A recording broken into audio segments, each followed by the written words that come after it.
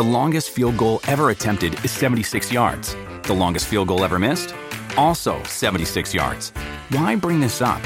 Because knowing your limits matters, both when you're kicking a field goal and when you gamble.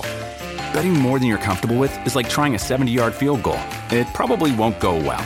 So set a limit when you gamble and stick to it. Want more helpful tips like this? Go to keepitfunohio.com for games, quizzes, and lots of ways to keep your gambling from getting out of hand.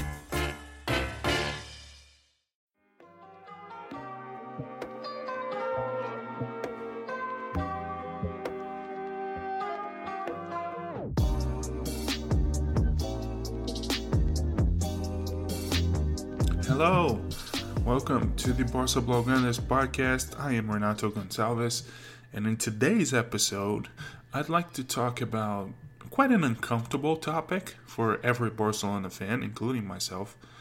But I do believe it's a conversation we should be having. It's an important conversation, and we're going to get into it later in the show.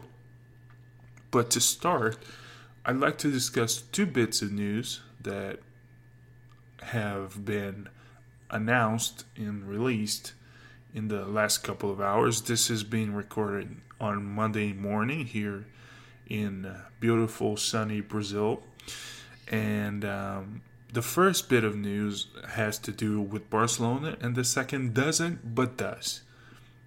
The first bit of news is Antoine Griezmann. There are a couple of reports from Spanish press that Griezmann is expected to miss 3 weeks with his hamstring injury. It's only the third injury of Griezmann's career, his first for Barcelona. And he had this injury in 2012 or thereabouts when he played for Real Sociedad, and he only missed 3 weeks. Griezmann is a very durable player, obviously, so that's good. And a hamstring injury, if it's not like a full tear, if it's just a little tweak, like it's pretty clear that's what he had. It's pretty quick to recover from, so he's going to miss this last week of the season, the La Liga season. Then he's going to miss the first 2 weeks of training following that. But he should be back in training 1 week before the Champions League round of 16, second leg against Napoli. So he should be available for that, which is good news, because Barcelona will not have Sergio Busquets and Arturo Vidal, who are suspended for that second leg. So it's very important that you have as many first-team players available, and it seems like Griezmann's going to be available, even though you could argue it's not exactly a bad thing if Griezmann isn't available, because he hasn't been great. You could argue that, although he had a wonderful game against Villarreal after the change of formation, and he had a very good game when we relegated Espanyol, but he kind of had a little bit of a relapse and missed just an inexplicable chance against Valladolid at the weekend, and he left at halftime with an injury, and now we know that injury is a hamstring injury and is going to keep him out for at least 3 weeks, but he should be back to play Napoli. To be honest, that's what Griezmann was bought for the big moments, and now that the La Liga title is probably not going to be won, the big moment is the Champions League, and if he's available for that, maybe he's going to have a big impact when the chips are down. Griezmann, both for France and Atletico Madrid in the past, was always a big game player. You could count on him when it mattered most. And certainly in August, hopefully in the 4 games that Barcelona are going to play in the Champions League, the round of 16, the quarterfinals, the semifinal, and the final, quarterfinal, semifinal, are going to be just a 1-game playoff.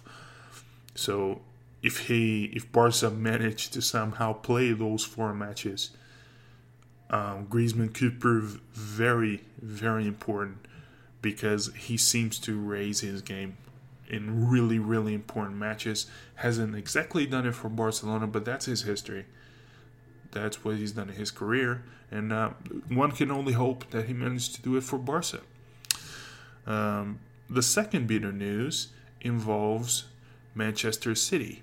So, or Manchester City, if you prefer the English accent. So Manchester City have been their 2-year European ban has been lifted by the Court of Arbitration for Sport, which is the highest sporting court in the world, and City were given a 2-year ban by UEFA for breaching financial fair play, and they appealed and denied pretty vehemently that they had done nothing wrong. And now CAS, it's a really shocking decision, really, because the expectation was that the way these things usually work is that a ban is cut in half by CAS. When you look, for example, at Barcelona, when Barcelona were banned back in 2016 because of the whole deal with signing youngsters and everything, they were given a 1-year transfer ban, and that transfer ban was cut in half to 6 months. So that's why when we signed Arda Turan and Aleix Vidal in the summer of 2015, they were allowed to play in January 2016 because they only needed to wait 6 months to be registered as Barcelona players. So that happened, for example, too with Chelsea. Chelsea famously had a 2-year transfer ban a couple of years ago that was reduced to 1 year. And now they're obviously going to have a huge summer. Timo Werner already coming, Hakim Ziyech, already coming too. There are big Kai Havertz rumors. Chelsea are going to spend a lot of money because they didn't need to for a year, so now they're probably going to have a big transfer window because their transfer ban was cut in half. So the fact that Manchester City's ban was not cut in half, it was altogether lifted, is a very surprising decision considering how this whole thing works. They're still gonna have to pay UEFA a 10 million fine for failure to cooperate with UEFA's investigation at the time, but they haven't been found guilty. I don't have a lot of thoughts on the proceedings and what the decision, if the decision is correct or not. I'm not a legal expert. I only have superficial knowledge of the case, but I wanted to discuss this because I do think this impacts Barcelona in a way. I was secretly hoping that Pep Guardiola was returning to Barca this summer, because I think if Lionel Messi is really leaving next season, if the reports are accurate, and he's not extending his contract and he's going to walk away next summer in 2021, I was secretly hoping to myself that Pep Guardiola would return this season to try and win the this summer for next season, to try and win the Champions League one last time with Messi, and then he would have absolute carte blanche to completely change the team. He would be given the freedom to let everybody go. The reason why he left Barcelona in 2012, apart from how exhausted he was the inability to rebuild the team. He wanted to sell Piqué, and Dani Alves and a few other players, and he wanted to rebuild the team because he felt like the team at that time had done everything it could, and the only way for him to continue his success was to change a significant part of the team, basically get rid of the spine, and bring in new players and try to keep the success going. But he wasn't given that opportunity, and he decided to leave the club. So I was secretly hoping that if this UEFA ban was upheld, or even for just 1 year, maybe Pep would be tempted to leave. And if he was given a strong pitch by Barcelona that, hey, you got 1 year with Messi and this kind of squad, after that, you can do whatever you want. If you want 22 players from the academy, you got it. If you don't want to sign anyone and just want to work with the kids and try to rebuild Barcelona in your image again, you got it. But I don't think that's going to happen now. Pep Guardiola has been pretty adamant that he would stay in Manchester City even if the team was banned from Europe. And now that they're not, obviously he's going to stay. And that also probably means that a couple of players who might have been available in the market because of the ban, who wouldn't want to stay in Manchester City and not play in Europe next season, they are now probably going to be given a pay rise, and they're probably going to be extended and staying at the club. Like, for example, Kevin De Bruyne, Bernardo Silva, two players who I personally was really excited about maybe pursuing, but it's probable that they're now going to stay at City, which is a little bit disappointing for me as a Barcelona fan. But like I said, it was all secret hopes, personal hopes that I never really discussed with anyone because I just wanted to wait until this decision was made, and now it's made. Manchester City have not been banned, and they're going to be free to play in Europe next season. Who knows if they're going to play in Europe next season as defending Champions League winners, which is possible, because they have been, apart from a couple of games, really, really good after the pandemic, or after the break, whatever. If you don't think the pandemic's over, which is definitely not, you can use the term break. After the restart to the season, Manchester City have been really, really good. They destroyed Liverpool. They destroyed Arsenal. They just won a big game. They just had a big win against Brighton at the weekend. They're probably going to win the FA Cup, or they're going to get to the final. So they look to be firing all cylinders, so they might win the Champions League. And it would have been hilarious that the Champions League winners would not be able to defend the title next season, because everyone expected them to be banned for at least a year. But now they're not. So imagine their hunger now to win the Champions League this season and then be able to defend it next season. So I expect to see a Manchester City side completely unleashed in the next few weeks, and that should be very, very interesting. But now it's time for the main story. Now it's time for the thing I really, really wanted to talk about. But before we do that, let's take a little break. Alright, we're back. And the story I wanted to talk about is Lionel Messi's decline. Let's just get that out of the way. This is what we're talking about. Yes, I do think it's important to address the topic. Is Lionel Messi in decline? Because that is certainly, it's been a narrative by Lionel Messi haters for years. But now it seems to have infiltrated itself, this narrative, into Barcelona fandom. A lot of Barcelona fans are arguing that Lionel Messi is in decline. And I don't blame them, because Lionel Messi has not been scoring as much this season. And a lot of Barcelona fans are excited about the fact that he had a 2020 season. He's the first player in La Liga history and the second player ever in Europe's top 5 leagues to have a season with at least 20 goals and 20 assists, which at the age of 33 is remarkable and historic.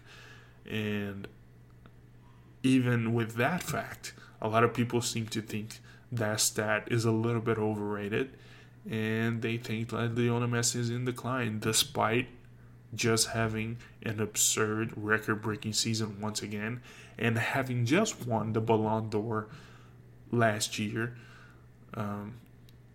People think Lionel Messi is in decline, so I'd like to address that, and I wanted to address that objectively. I'm not going to make fun of anyone. I'm not going to say, oh, you're a hater, you're stupid, you don't know anything. I actually want to have a fair, real discussion. Is Lionel Messi in decline? The short answer is no, but there are qualifiers. Which are the qualifiers? Lionel Messi, this season at least, has not been Barcelona's primary source of goals. Actually, he has been, but he hasn't exactly lived up to that, which is weird when you consider he's the league's top scorer and is going to finish the season as the league's top scorer.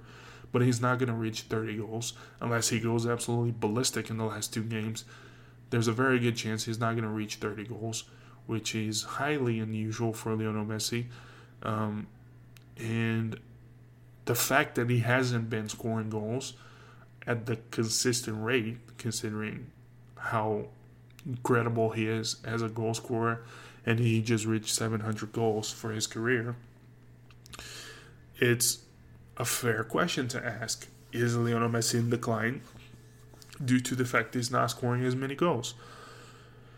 But you have to realize that the 20 assists have to do with the fact that he's not scoring as much, because he is clearly now a midfielder. Lionel Messi talked about being a midfielder for the last several years. He saw himself as a midfielder when his career was coming to the end. He said, when my career is close to be over in my final years, I don't know when it's going to be or how many years I'm going to have left, I see myself playing deeper and playing as more of a playmaker and a midfielder, and coming to pick up the ball in deeper positions and affecting the game differently than I have my entire career. This is Lionel Messi's own expectation for how he would evolve as a player, and last season was already a sign of this, but he was still a brutally efficient goal scorer. But this season, it's more clear than ever that he is effectively a midfielder. And for example, to go back to a Manchester City player, like we talked about Manchester City in this podcast, Kevin De Bruyne is an attacking midfielder just like Lionel Messi. If Kevin De Bruyne had a 2020 season in the Premier League this season, he has a good chance of reaching 20 assists, by the way. But he's not going to have a 2020 season because he's not going to reach 20 goals. I think he has 10 or 11 or something. So he's not going to be able to reach 20 goals. But imagine if Kevin De Bruyne, an attacking midfielder, had a 2020 season at his age, which is significantly younger than Lionel Messi. Can you imagine the hype? Can you imagine how crazy people would go if Kevin De Bruyne had a 2020 season? And he's an attacking midfielder, so you would think that it's possible for an attacking midfielder to have a 2020 season. So that's exactly what Lionel Messi just had. Lionel Messi is effectively an attacking midfielder now.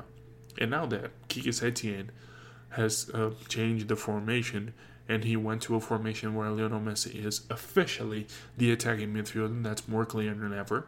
But even when Barcelona play a 4-3-3, Lionel Messi is still the attacking midfielder. Which is one of the reasons why the 4-3-3 hasn't been as effective for Barcelona anymore. Which is why Quique Setien is tinkering with formations to try and find a formation where Lionel Messi is the attacking midfielder, but the team is still dangerous on other areas. So that's the reason why Lionel Messi has a 2020 season. It's not because he's declined as a goal scorer, it's just because he's changed his position. And he's not looking to score as much. He's looking to provide. The problem is he is still the guy everyone looks to score. Because Luis Suarez, unfortunately, has been very inconsistent since the restart. Antoine Griezmann has been very inconsistent since he joined the club.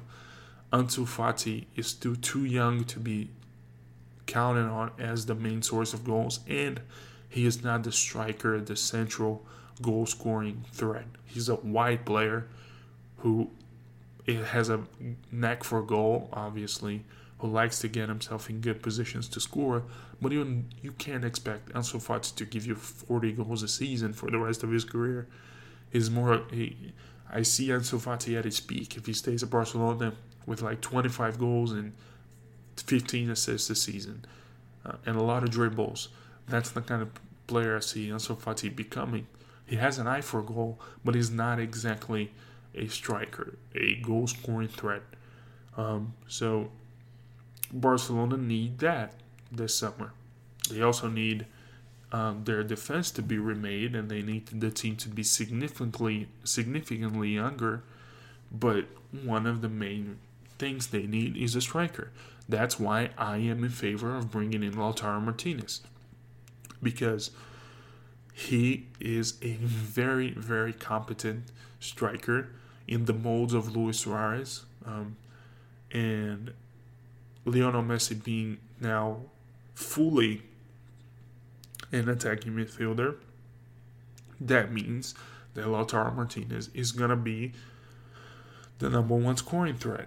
And because he's Argentinian and he's very good friends with Lionel Messi and they play together in the national team, you could see Messi gracefully giving up the goal scoring responsibilities, focusing fully on being an attacking midfielder, and turning into a provider more and more. Even if next season is Messi's last and he goes somewhere else, wherever he goes next, he's gonna be a 20 assist a season guy, and that might be the most amazing way to end his career. So can you imagine what maybe the most efficient goal scorer ever ends his career with multiple 20 assist seasons? That would be incredible. So Lionel Messi has clearly changed his position, which has contributed very strongly to his lack of, quote unquote, lack of goal scoring. Sorry. And that's why Lionel Messi is not in decline. You cannot use goal scoring as a reason to say Lionel Messi is no longer the same player. Now, like I said, I will be objective, and there are a couple of things that I've noticed since the restart that I didn't notice before on Messi. He's missing a lot of passes. He's misplacing a lot of passes.